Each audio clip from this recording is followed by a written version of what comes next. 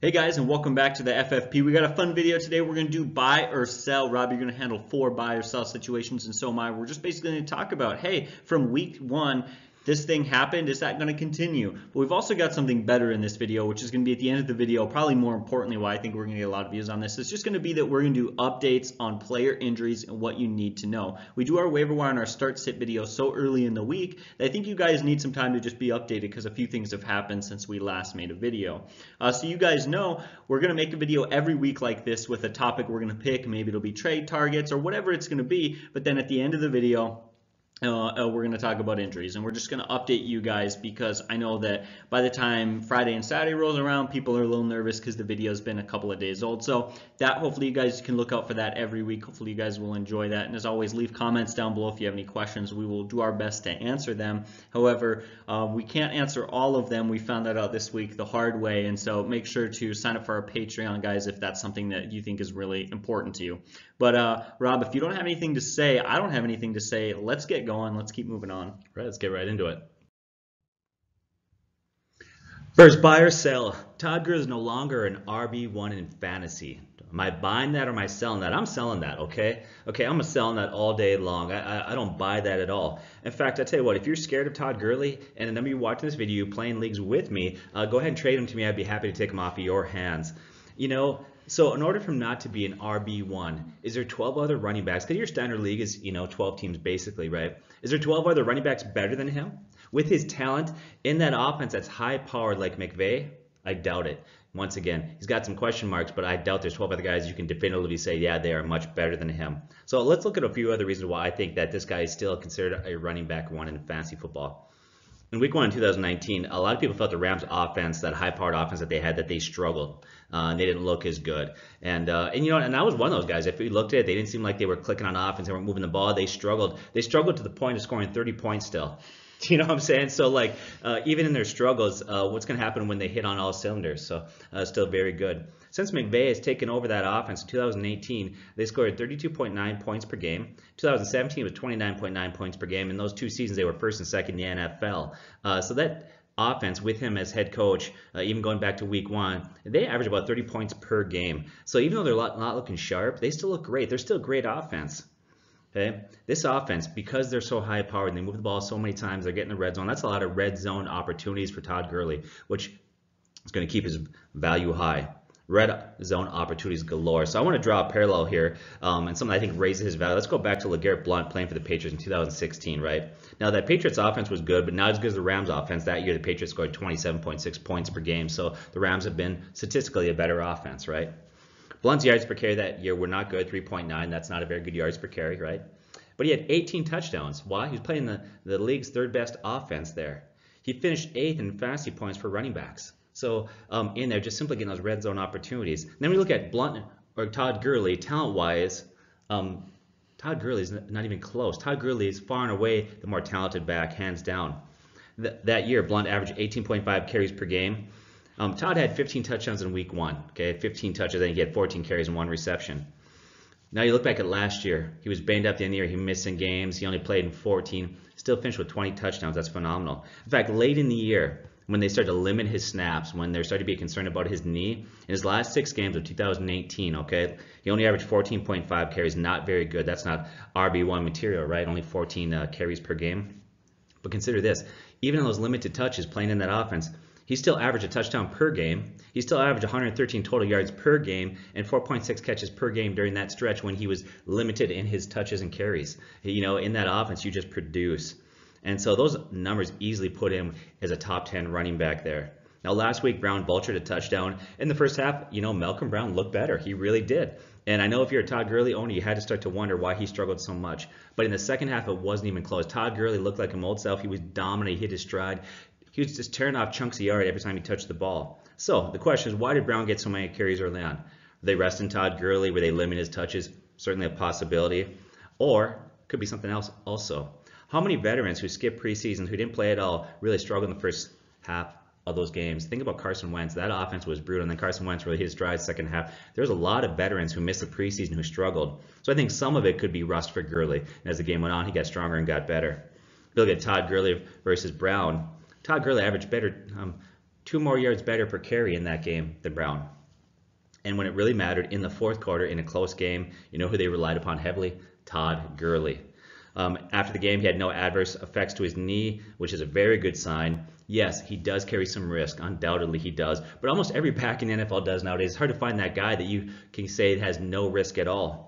But he also has high reward. This is a guy that's got a lower floor because of his knee issues, but he has a very high ceiling. I would buy low on this guy now. If you're an owner out there, if you know somebody who owns him and they're panicking, go ahead and make a trade. This guy's going to be huge.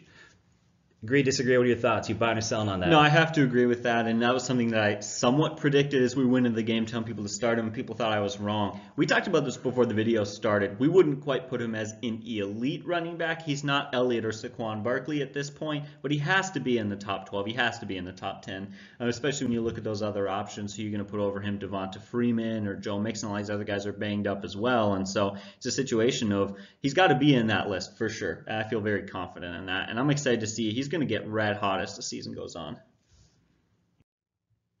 All right, guys, so we got a question here. People have been asking it left and right, so I wanted to address this question. Are the Patriots too talented to trust? Are there too many players on that team? Where's the ball going to go? I want to hear this because I own Antonio Brown, and I've been vacillating. Do I keep him? Do I trade him? What do I do? But go ahead and convince me.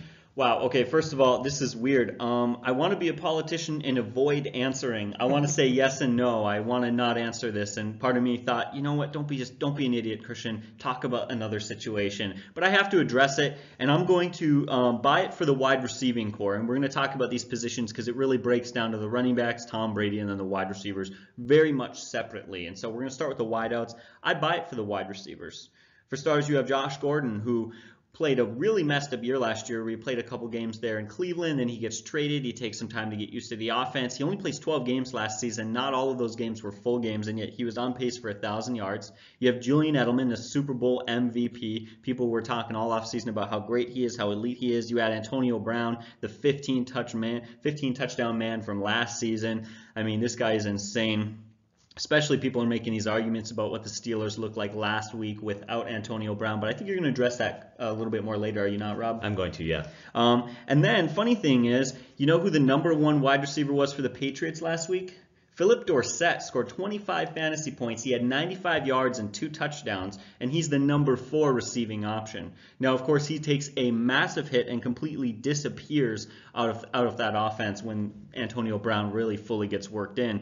And yet still, you have to remember, Tom Brady is a quarterback who loves to spread the ball around. In fact, I was looking into some numbers.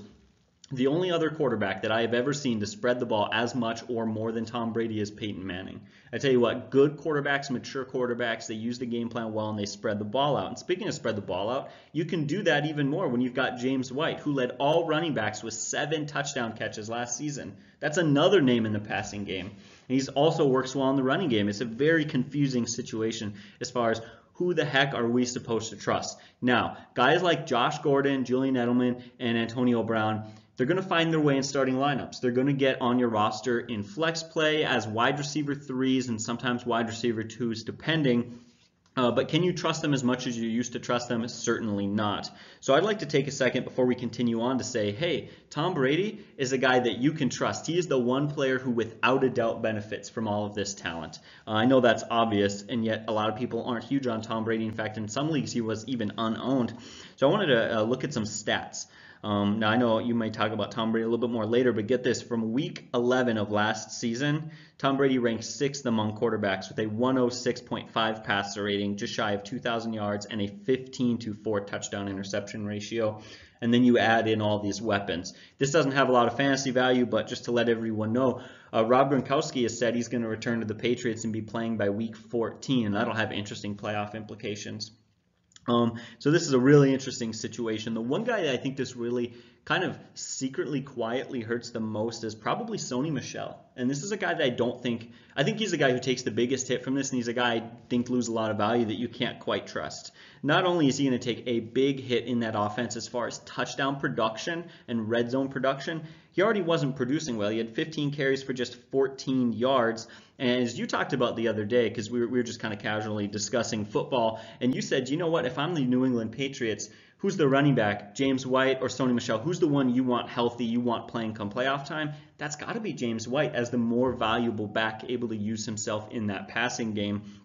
Tell you what, this whole offense makes me nervous. But Rob, what do you think?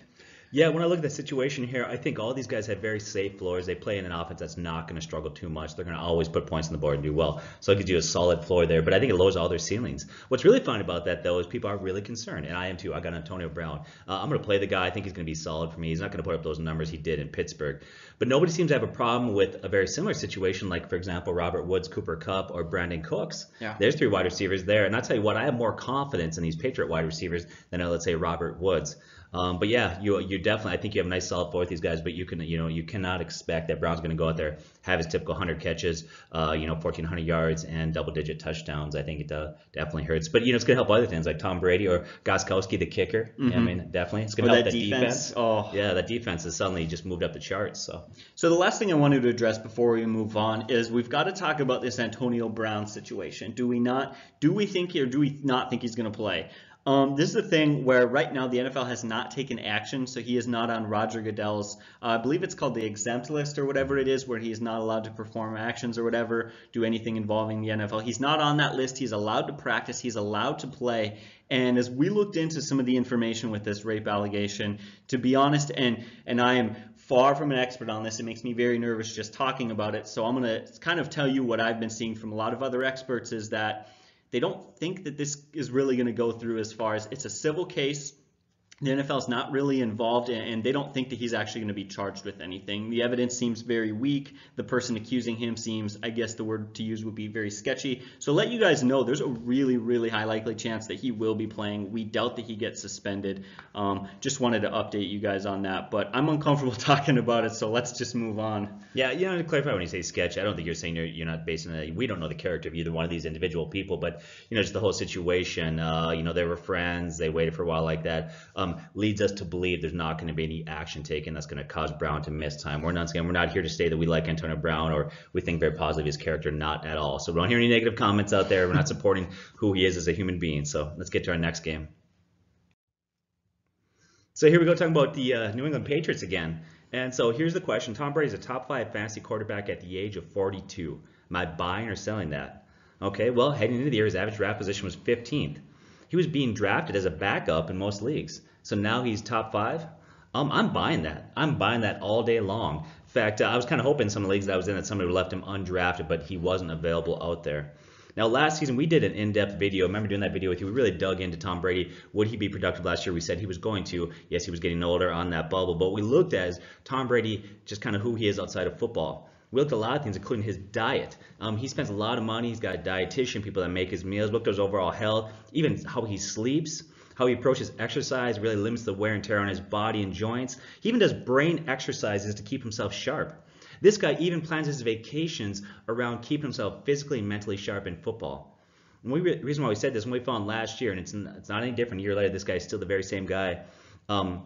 It's all about longevity for him, and it's all about being productive in football. I don't think there's a player out there that's prepared as he is to extend his career and be successful later into his career. He has said he wants to play close to 50. When I first heard that, I thought, really, is that possible? But I'm starting to wonder more and more if he could do that. Okay, besides one season with tore his ACL, he's remained pretty healthy. He's been able to avoid a lot of punishment that you get in the NFL, unlike players like Brett Favre or Manny. Brett Favre, loved watching him play, but man, he was like a kid out there still in high school around, but he would take some brutal hits. Mm-hmm. And Tom Brady has played smarter. He's been able to keep some of that wear and tear off of his body. But here's the real reason why this guy's got top 5 potential, why I think he's a top 5 quarterback. He has probably the greatest weapons he's ever had in his career, maybe the greatest weapons that any quarterback has ever had on a team. And I'm going to say that. I know some of you are going to hate that, but when you really break it down, has there ever been a team that had that much depth of talent? They're phenomenal. Start with Julian Edelman, his trusted, reliable slot receiver, the safety valve that he loves, who's so good, and yet might be the least talented wide receiver between Antonio Brown and Josh Gordon. And yet Julian Edelman is very, very good player. Look at Josh Gordon. Okay, now he's with the team for a full season. He knows the playbook. He's healthy. Got great hands. In the last game we saw, what a physical matchup problem he is for other teams. He's stiff-armed. He's breaking tackles. He can outlead defenders in traffic and come down with the ball. He's got speed to get separation. He's just a nightmare for a lot of teams out there. Now you put Antonio Brown. Going back to what you said previously, I'm not here to make a statement about his character, simply based on the information that we are giving on the rape allegations. it strongly appears he'll not be suspended or miss any time. So now Tom Brady gets Hall of Famer Antonio Brown, and he will be a Hall of Famer, added to his weapons. Antonio Brown's had 6 consecutive seasons with over 1,000 yards, 6 consecutive seasons over 100 catches, and 4 times during that he's had double-digit touchdowns. Phenomenal. Okay? And then you add in there Rex Burkhead. Rex Burkhead is actually a really talented pass-catching back, you know, and he got a lot of usage last game in a blowout. James White is as good of a pass-catching back as Kamara and McCaffrey. He's so good out there. And you mentioned it. Gronk is already talking about coming back this year. He'll be ready for Week 14. Once again, fantasy implications. I love that you brought that up because that's true. Won't happen for your regular season, but you could put him on your bench and maybe use him. A little scary, though, because you really want to trust him Week 1, the playoffs, when he hasn't played. But still, he's coming back. And then you mentioned it, too. But by the way, you talked about Philip Dorsett. Okay, and this is not just some chump. Philip Dorsett is a former first-round pick. People forget that. You know, the Colts drafted him, and he came over. Their former first-round pick in Week 1 had 95 yards and 2 touchdowns. He's Brady's number 4 wide receiver and the odd man out in terms of targets. Yes, I think Tom Brady is a top 5 guy. Now, granted, that's going to fluctuate based on matchups, but he's legitimately a phenomenal quarterback option moving forward. Probably not so much in Dynasty, but in redrafts for certain. Anything you want to add to that? Yeah, I want to add 2 things. First of all, you said and you used the phrase, when we looked into Tom Brady's life outside of football. When we tried to do that, I think we found out he doesn't have a life outside of football. That's true. His whole life is around football. I agree with you. But really, that offense seems so unstoppable. You remember at the beginning of the New Hope when their ship gets boarded by the stormtroopers and they just storm in? That's going to be Tom Brady looking like Darth Vader. I don't know why. That's what I think of. I'm so excited to watch him. In fact, a stat that I didn't share when I did my research a minute ago was this week, guys, they're going to dominate the Dolphins. Since week 11 of last season, the Miami Dolphins have given up a pass rating of 115.8 on average. That's absolutely awful. That's worse than the NFL. So I tell you what, they are going to be the most exciting team to watch this year and going to continue to be at least. We talk about the Chiefs, the Saints, the Rams. There's some really good offenses. I don't know if any of them can keep up with the Patriots at this point. Of course, we're going to probably have to wait a few weeks to see Antonio Brown at his full in that offense. Bill Belichick came out and said, you know, hey, we're not sure this guy's really working into it, and he's coming from an offense that has no carryover, meaning they run completely different systems. But 3-4 weeks from now is really where we're going to start to see that peak play. All right, so we just talked a lot about the Patriots, so I thought it'd be nice. Let's do a quick one. How about the Chargers? Are the Los Angeles Chargers a legit offense and have legit fantasy talent now that Melvin Gordon is out? I'm buying that 100%. That's an absolute yes. For starters, they're 5-0 without Melvin Gordon. That right there should tell you a lot. But is that just due to the defense? No, I think there's a lot more that goes into it. Week 1, Phillip Rivers had 28 fantasy points. He threw for 333 yards and 3 touchdowns. He was lights out. Of course, he was lights out because he leaned on Keenan Allen, who went over 120 yards and a touchdown. And he's got Mike Williams, who's a great receiving option. We're going to talk about Mike Williams later on because he is banged up. However, that bodes for this argument even more because he was banged up and didn't play much in that game, and yet Phillip Rivers still played just fine. Of course, they did lose Hunter Henry to injury, but again, we're going to talk more about that. But the biggest reason that I am just all in on trusting the fantasy value of this offense has got to be Austin Eckler. Austin Eckler went for 40 fantasy points last week. He led all running backs in fantasy points. This guy has 14 touchdowns since the start of the 2017 season. That's 12th among all running backs in the NFL. This guy, even spending time as the backup to Melvin Gordon, has proven he can find the end zone. He is a great receiving running back. Now, he's a little bit undersized, and this is why I think some people don't trust him, and yet it's not necessarily him you have to trust because they've also got Justin Jackson, who proved last game he played okay, and I think he is a good option there as well. I think that offense as a whole is set. We do need to see how they play coming out of not having Hunter Henry, and yet they haven't had Hunter Henry for a while. He's been banged up every season for the last 3 years, and so it's not necessarily that big of a problem, and I think it's something that they're sort of used to dealing with. Again, I don't want to waste a whole lot of time on this, but I don't have a whole lot of concerns with that Chargers offense. They are playing red hot. And you know what? Veteran quarterback Phillip Rivers, he looks good as he has always been. I don't know what it is about 2018, about modern day football, but quarterbacks are playing longer than they ever have. At least it seems that way. I guess I wasn't around a long time ago. But what do you think, Rob?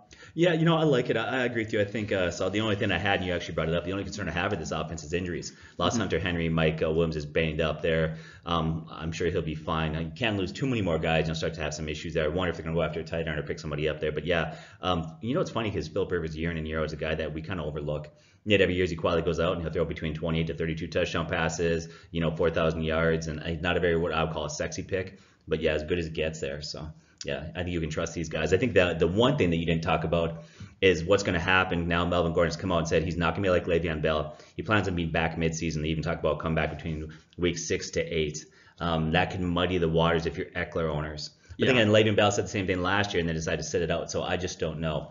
Plus, you got to be honest with you, maybe I'm petty, but if I'm the Chargers, I wouldn't want him back. I don't know, that probably takes a couple of weeks to work him back into that system if that's the case. And like you said, I don't expect that will be the case, that he'll come back. I think, honestly, there's a very high likelihood that he doesn't play this season. So I'm going to make a bold prediction there. Okay, if you're listening to me, Chargers owners, and if you're listening to me, Eagles owners, there's talk early in the year that they might make a trade for Melvin Gordon, but they ask for too much, right? There's a guy that we like on the Eagles that we think has a ton of talent, who's the number 2 guy, tight end, Dallas Goedert. This guy has got a lot of talent. Wouldn't that be a beautiful trade there? Goedert goes to the Chargers. Gordon goes to the Eagles. They need a running back. We saw week 1, and we know that issues. That would be a great match. I don't know if they're going to do that. I'm sure it's not going to happen, but I think it would be a perfect fit. Lastly, guys, I want to let you know the Mike Williams injury. Stick around at the end of the video. I'll update you on that, but I don't want to mention that now because we've got a whole section to do for that. So, Pittsburgh Steelers fantasy players are a bust without Antonio Brown. Am I buying or selling that? I'm selling that. Okay, I still feel very comfortable with the Steelers players there. I think they're going to put up good numbers this year. I want to break this down a little bit. Yes, they struggled week 1. I know you're scared a lot of Steelers owners out there. If you're a Juju Smith owner or James Conner, which I actually own both of those guys in separate leagues. Look at week 1. It was on the road. Okay, so playing on the road is hard in the NFL. On the road versus Super Bowl champs. A team that may be one of the greatest, if not the greatest team in NFL history. It feels you guys are probably think that I'm a Patriots fan. I got a Patriots you got to jersey. relax a little bit. People are gonna start hating I know. on I'm a us. Vikings fan actually, and by the way, love my Vikings. Hope they beat the Packers this week. But I try to put my emotions aside and just look at numbers. And the Patriots are a great team. So he's on the road. That's harder. If you know Ben Roethlisberger, historically he struggled on the road. Now he's made some improvement in the last couple of years, but I want to look at a breakdown, kind of his road versus home numbers there. Historically, his road numbers are significantly worse. Some examples are his quarterback rating between 2014 and 2016, a 3-year stretch there. I'm going to give you his quarterback rating at home versus on the road. 1 year was 116 to 78. 1 year was 102 to 86. That was 114 to 91. His average home quarterback rating was 111 versus road 85. That's 26 points lower. Now, he's made some improvements the last couple of years, but he still just plays worse on the road. He just simply does. Now, that's not uncommon. You deal with crowd noise. There's a lot of other factors there, typically speaking. Now I want to talk about the New England Patriots defense a little bit there. Once again, I'm not a Patriots fan, but I'm just going to talk about the numbers. They become very dominant in the last few games. I want you to consider these numbers. So look at the Patriots defense going back to week 7 of last year. No, I did take 1 week out there. I took out the week they played the Chiefs. I call that an outlier because nobody can stop Pat Mahomes and the Chiefs. So I just kind of threw that game out there. Kind of it's an outliner there. But other than that game, I looked at the other last 12 games that defense has played in, right? During those 12 games, 7 times they've held teams under 10 points or under. Okay? During those same 12 games, they've allowed 12.3 points per game on defense. They have dominated that defense. So that defense for New England, I think, is very underrated, very good there. So let's give some credit to the Patriots defense more than we would maybe really want to hit the Steelers on this one. Now, last season, and Ben had a career year there. He goes out, he has over 5,000 yards passing, 34 touchdown passes, has a career year, and yet he paid the Patriots last year. And in that game, he threw for 235. He did throw 2 touchdown passes, but he threw 2 interceptions. So even his career best year last year, he struggled playing the Patriots. So this is not necessarily uncommon. Last year, week 1, in his career year. And last year, we don't have those phenomenal numbers. In week 1 last year, he started very slow. Had 1 touchdown passes and 3 interceptions versus the Browns. So don't panic. It's a long year. Okay, it's a marathon and not a sprint. I think he's going to recover this week. In fact, did you know that in games where he's thrown 0 touchdown passes, he's come back and his record afterwards is 24-6. Recovers real well. He's not going to be shaken by this. He's a veteran. He's played for many years. He's going to be okay. So why would he go from a career year to tanking this year where we can't trust any of the players? The only thing that has significantly changed in that offense is the loss of Antonio Brown. That's it. Basically, the team's the same, right? Same core players, same skill position players, same offensive coordinator. And consider this: Ben Roethlisberger, when throwing to Antonio Brown last year, his quarterback rating was 90. Now, that's not as high as I would say other wide receiver ones. Now, some people would argue, well, the reason why Antonio Brown's quarterback rating was lower and so on and so forth is because, he had double teams. You've seen the best corner. I want you to consider this. I'm going to give you the quarterback rating of some of the best wide receivers last year when they were thrown to the quarterback rating. Mike Thomas, Breeze thrown in 124. Tyreek Hill, 117. Keenan Allen, 115. Julio Jones, 109. Adam Thielen, 115. Hopkins, 118. So it didn't matter because those guys, you know what? They saw double teams. Okay, they saw the number one corner, and yet the quarterback rating was significantly better than so many other players, but not the same with Antonio Brown. So losing Antonio Brown, yes, Antonio Brown's a great player, undoubtedly. I'm not going to argue that, but I think he can overcome that and be just fine. Besides Brown, he's still got James Conner, Juju Smith-Schuster, Samuels, Vance McDonald, and James Washington has a lot of talent there. He's going to be a very solid number 2 wide receiver by the end of the year. In fact, we saw last game he had a 40-plus reception, a 40-yard reception there. Really kind of showed his big playability. I think he's going to get more and more snaps there. I think he's going to get more involved in that offense. What about James Conner in that offense? Can we trust him? I think he was hurt by game flow. Bottom line, big backs like that, physical backs, you need to feed them. They wear down defenses, and they simply couldn't do it. They fell behind early, had to abandon the game, kind of the game plan there. 4 times last year, James Conner once again had a very good year. I think it's undeniable, right? Yet 4 times last year, he actually had worse games in terms of yards per carry and production. Yet he finished with a yards per carry of 4.5, and he had 973 rushing yards in 13 games. And James looked strong in the passing game. He had 4 catches for 44 yards, showing his great hands, how involved he's going to be there. I am not worried about James Conner. He's going to be just fine. Juju Smith-Schuster didn't have a bad day at all. I think that sometimes we are just spoiled fantasy owners. Consider this. He had 6 catches for 78 yards. And he did it with a jacked up toe. Now, we'll probably cover that. You got him at the end of your video, talk about his toe. Yeah, we do. So we'll talk about that at the end there. But he had a jacked up toe. They couldn't maintain drives. They stalled often. But 6 catches for 78 yards, if you take those numbers and you project them out, that turns out to be 96 catches, 1,248 yards for a year. I think sometimes we just get a little greedy. Not a bad week for Juju Smith-Schuster. So I think you're going to be okay. Don't panic if you own any of those guys there. Anything you want to add? No, I got nothing to add to that. That's perfect. We've seen the NFL, like last year, that makes me think of the Buffalo Bills were awful last year. Absolutely just had their way with, dominated the Vikings. Things just get out of control quick, guys, and there's so much parity in the NFL, but they're going to be fine. I have no concerns with that offense. All right, guys, so we get the question really is, are the Week 1 Minnesota Vikings the Minnesota Vikings that we are going to be seeing for the rest of the year? I hope and pray. I sure Let hope it be so. This is a situation of, I'm going to say, buy on the running game, sell on the passing game, and I'll tell you why. I'm absolutely buying that running game. It was solid. Dalvin Cook got 23 touches, 21 carries. He had over 111 yards, found the end zone. He looked great, but it wasn't just him. It was also Alexander Mattison ran well, the rookie. He looked solid. And you know why he looked solid? Because it wasn't just good running backs. We've known the talent of Dalvin Cook for years. It was the offensive line finally being the way that they needed to be. They went out and secured their center position. They got their coach. I think they got their coach on the offensive line. They put together a solid run scheme. I think having Gary Kubiak there with that zone run offense was just what the doctor ordered. That seemed absolutely perfect. I have no concerns with that running game. Again, the only concern being the Dalvin Cook injury, and yet Alexander Mattison looked fine. I trust that running game to continue pounding the ball like they did in Week 1 against Atlanta. So I think that's out there. Now, what about the passing game? That's what I want to address, because the passing game was bad, and I think the question a lot of people have is that the Minnesota Vikings passing game we're going to see all year? And I don't think so. I think most weeks are going to be a lot better than that. For starters, Kirk Cousins threw the ball just 10 times. Did you know that was a career low? Funny thing was, I was watching some TV earlier, and somebody was talking about how he was going up to teammates asking them, have you ever played in a game like this? And he compared it to playing 8th grade football. Now, I know this. I coached 8th grade football for a year. Yes, indeed, 8th graders throw the ball oftentimes more than 10 times a game. That is so unbelievably rare. I've never seen an offense do that and win a game like that. And so you know what's going to happen? They're going to face some tougher matchups. They're going to face some closer games, and they're going to be throwing the ball more. Furthermore, when they threw the ball, they were successful. They got the job done. Adam Thielen had a touchdown. He had a good day. He ran over a defensive back to find that end zone. He looked awesome.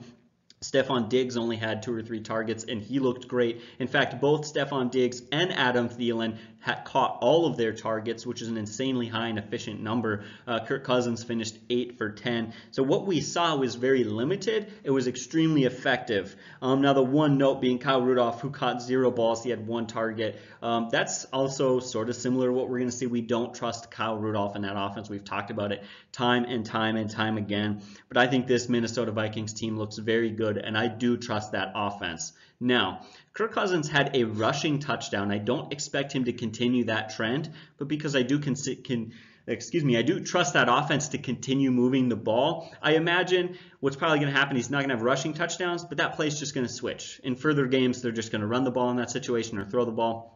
And so, again, I think it's a pretty simple situation. I trust that offense. And I think in other games, they're going to be forced to score more points. They could actually have even more fantasy value than they did last week. Yeah, he was really efficient in that game, 8 for 10 for 98 yards. His quarterback rating was 140. That's really good. Once again, they just didn't need to throw the ball at all. And I think they had to. They would have, and they would have moved the ball and been just fine. So many people are down on Kirk Cousins. Yet last year went out and he had 30 touchdown passes. I think that offense is going to be just fine. So, or maybe I'm just wishful thinking being a Vikings fan. Yeah, me too. And the other thing that I like to add in, I almost didn't mention it because I don't know what it is. Whenever we do our research, I come in, we film the video, and that's like, shoot, why didn't I mention that? But luckily I remembered the really important thing being coaches have come out and said that they trust Kirk Cousins more, and actually his own teammates came out and said that he has not only more control over that offense, but they're saying he has complete control in that offense to do whatever he feel like he needs to do. And I think that's really great. Coming into his second year on the Minnesota Vikings with a better offensive line, just seems like a recipe for success. Hopefully I'm not just hyping them up, but I think week 1 really starting to show that, and I think people are going to see that this season. All right.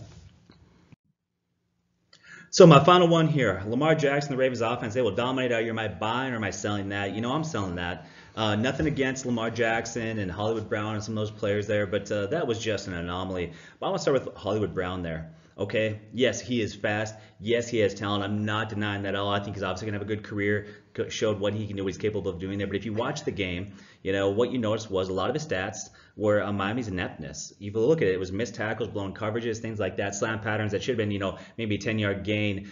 He just beat the coverage once again. A lot of it was just the team he was playing. The Miami Dolphins look like they could be historically bad this year. It's Miami. In fact, I just heard today they're saying that defensive back Fitzpatrick wants out. Their team is being gutted. They're in a huge rebuild. There's a lot of talk even before the season that they want the #1 pick so they could get their franchise quarterback. It seems like that's exactly what they're doing right now. They traded away their starting linebacker Kiko Alonso. You go on and on and on. Here's another reason why the offense put up a lot of points. Miami had 4 turnovers. The time of possession was 41 minutes to 19. That was ugly. Other teams' offenses are going to stay on the field. They're not going to get that many opportunities. They're not going to get that many snaps. That's just simply not going to happen. Now, the other thing I noticed watching the game there is that Ravens' offense was supposed to be new. Now, maybe they didn't have to throw a lot of wrinkles out there because they dominated that game, but they said we're doing new things in offenses now. But if you watch it, they looked really similar to last year's offense, what they ran and what they did.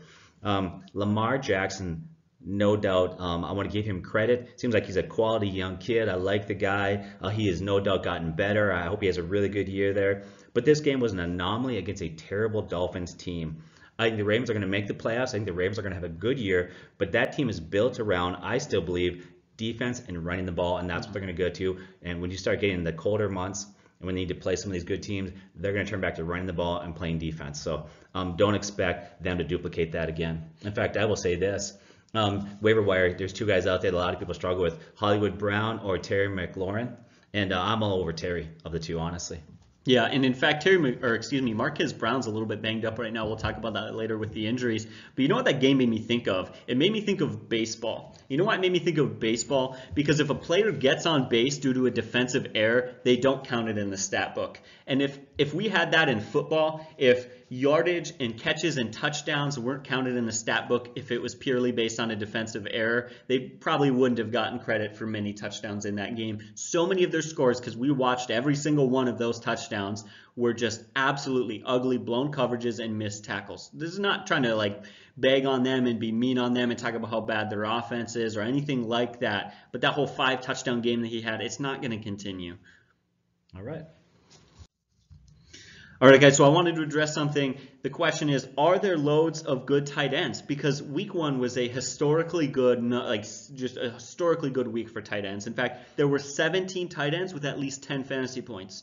That would tell you, hey, there's 17 tight ends who were reasonable plays. And yet, I'm selling this, or I'm selling this. I don't think that you can trust a lot of these tight ends week to week to week. I want to talk about this. For starters, it was a weird week. There were 2 tight ends with plus 30 fantasy points and 4 tight ends with plus 20 fantasy points. And it was in a very obscure situation.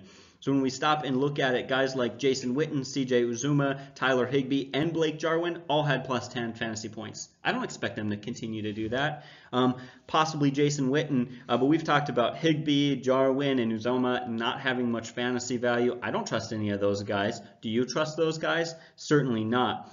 A bit of a fluke is TJ Hawkinson went over 30 fantasy points. He's good, but he's not that good. Delaney Walker had 22 plus points. I don't trust him. I certainly don't trust him to get 2 touchdowns like he did last week. Vernon Davis had 1 big long touchdown. That boosted him to plus 15 points. One of the other players who went over 10 points was Hunter Henry. He is now out for the season. And so when we look at it, there were so many tight ends in week one who were good options. But I sat back and asked myself this question. Is that going to continue? And I didn't think so. And so I really dug into the numbers and found like, if these guys continued to have those points every single week, if Delaney Walker has 2 touchdowns a week, which I don't think he'll even average 1 touchdown a week, he'd be insane. He'd be through the roof. And again, there's just so many different situations. And so when we look at that, I don't think those numbers are going to continue. I still think that we really stand by our philosophy of, hey, you got to go out and try to get one of those top 5 tight ends. Those are the only guys that you can really trust and really rely on. Even teams like the New England Patriots, who are used to having good tight ends, they don't have a good tight end this year. Granted, they're fine with their wide receivers, but when you look at it, I don't think that you can trust a lot of tight end situations. And I just wanted to secure that, or kind of take a second to remind everyone of that, because I've been hearing a lot of talk about how many great options there are, and I don't think that a lot of those options are quite as great as people think. Rob, what do you think about that? Because it was a really weird week. Yeah, people tend to overreact. I think, I can't remember, it was a couple years ago, there was a running back, I think his name was Kuhn, John Kuhn, I think it is, fullback for the Packers, ended up getting 3 touchdowns in a game, and then the waiver wire went crazy for the dude, and I think he had 1 more touchdown the rest of the year, barely had any carries, things like that happen. You've got to be able to sort through that. Take a look at it. Last night, Thursday night game was complete. Now, Greg Olsen, give him credit. He actually had a good game. It looks like, he's still got a couple years left, some gas in that tank there, and maybe he's going to be back to his old self. Although this is a guy that's been successful. Yeah. But in that same game, O.J. Howard, that many, many people thought were going to be ranked high, had a really bad game, and that's back-to-back weeks now. And so I think, once again, you're seeing some of these numbers are going to definitely come down. The one thing that I thought was funny is there's a huge week 1 for tight ends, and yet some guys like Zach Ertz or Kelsey. Kelsey had a good game. He didn't have a great game, though. Mm-hmm. So I agree with you. I think, as far as they're going to be ups and downs, but for me, I want a tight end that week in and week out that I can trust, that I can plug in on for about my matchup. And a lot of the guys you mentioned are definitely matchup guys. Mm-hmm. They're plug and plays, and they're not guys that you can trust, and that's what you're saying. Yeah. So that's why we say go for the top 5 or 6 guys that you can play every week no matter what. The one thing that we do like, though, about the tight end that we talked about this was Evan Ingram. Yeah. He was everything that we said he could be and should be. He's a stud, a hybrid tight end there. So. Actually carried me to wins in 2 leagues with a 30.6 fantasy points. I actually wasn't going to do this tight end one. I felt like it was a really boring subject. I had like 10 people commenting this week, should I trade away my tight end? And I was like, all right, maybe we need to slow this down a little bit. But that's what we've got for our buy and sell. Now to get to what I think is maybe the slightly more important part of the more week 2 relevant, which would be, I'm going to go through a lot of injury information that you guys need to hear. All right, so this isn't going to be the most interesting section. I'm just going down, reading off what I read. So we're going to go through tons of names. This is probably like 20 plus names just to update everyone on what's going on. Joe Mixon, he's got that, I believe it was low ankle injury. He was fully participating at Thursday's practice. Looks like he's going to play. So that's good news for you guys. At least that's what we're seeing so far.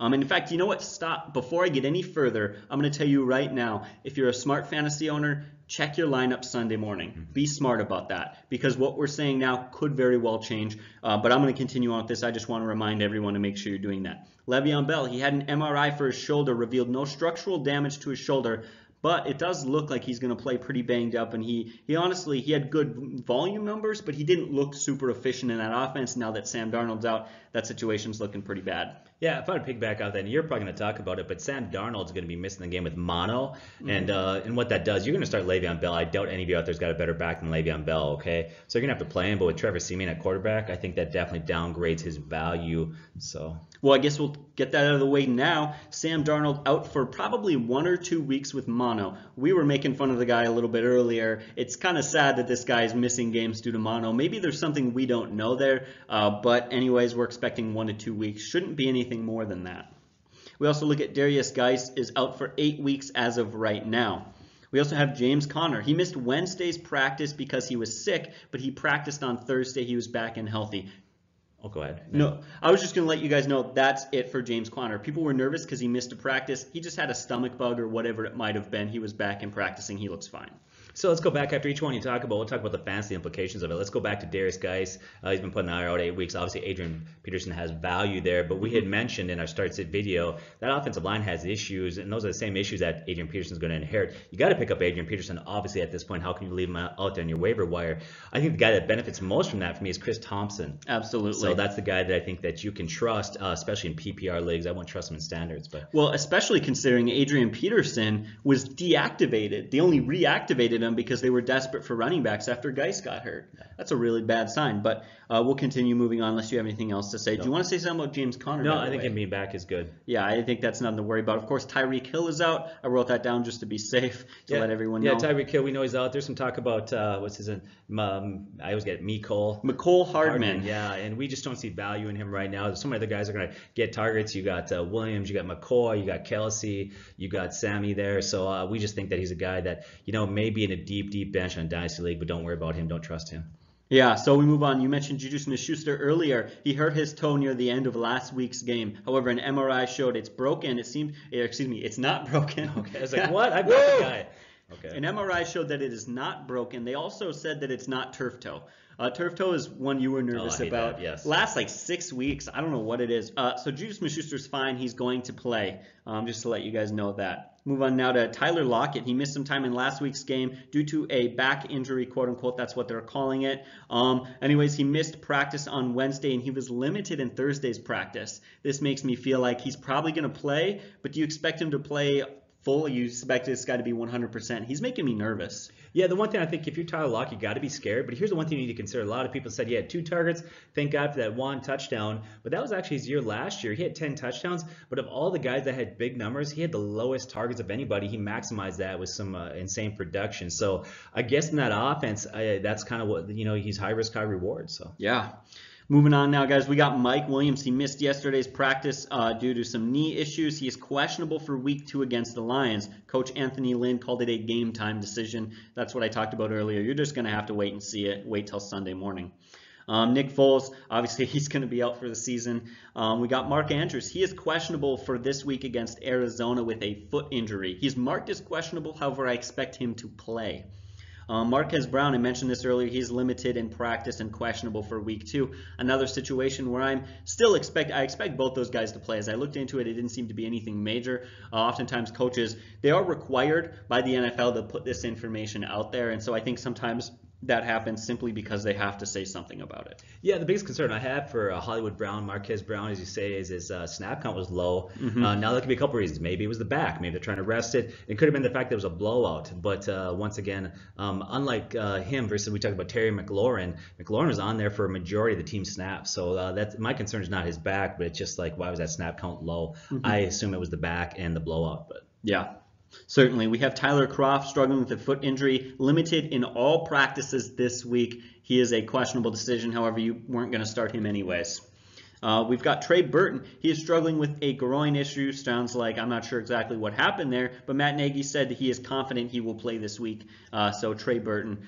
But again, didn't have huge fantasy value anyway, so I have a hard time believing you're going to start him. He was a sleeper darling by a lot of people last year, but he had a very average year, so why risk it? Let him come back and see how he does. Definitely don't play him. So. As far as the Bengals go, A.J. Green, he is still not practicing. He is still out, and I believe he is still in a boot. Could be wrong on that, but he was. Actually, I saw this week he's actually out of the boot now, and he was jogging. All right, so that's good news. So that's good news. However, it was confirmed that he will not be playing this week. Devin Funchess. Now, you weren't going to start Devin Funchess anyways, but he has a major collarbone injury and was placed on the IR. However, this has some fantasy implications for his teammates. Yeah, Paris Campbell, I like the guy. He missed some preseason with some injuries, but he's got a lot of talent. He's fast. The team loves him. He's not a guy that I would trust playing this week, but definitely if you need a wide receiver to put on your bench, a sleeper, somebody with some ability, especially if you're in a dynasty league, I think Paris is the guy that's going to benefit a lot from this. The one that's probably going to surprise people the most, Sterling Shepard, is ruled out for week 2 with a concussion. So that's pretty big blow to that offense. Pretty much the number one wide receiver in that offense when Shepard out is Cody Latimer, who is also struggling with a strained calf, but will most likely play this week.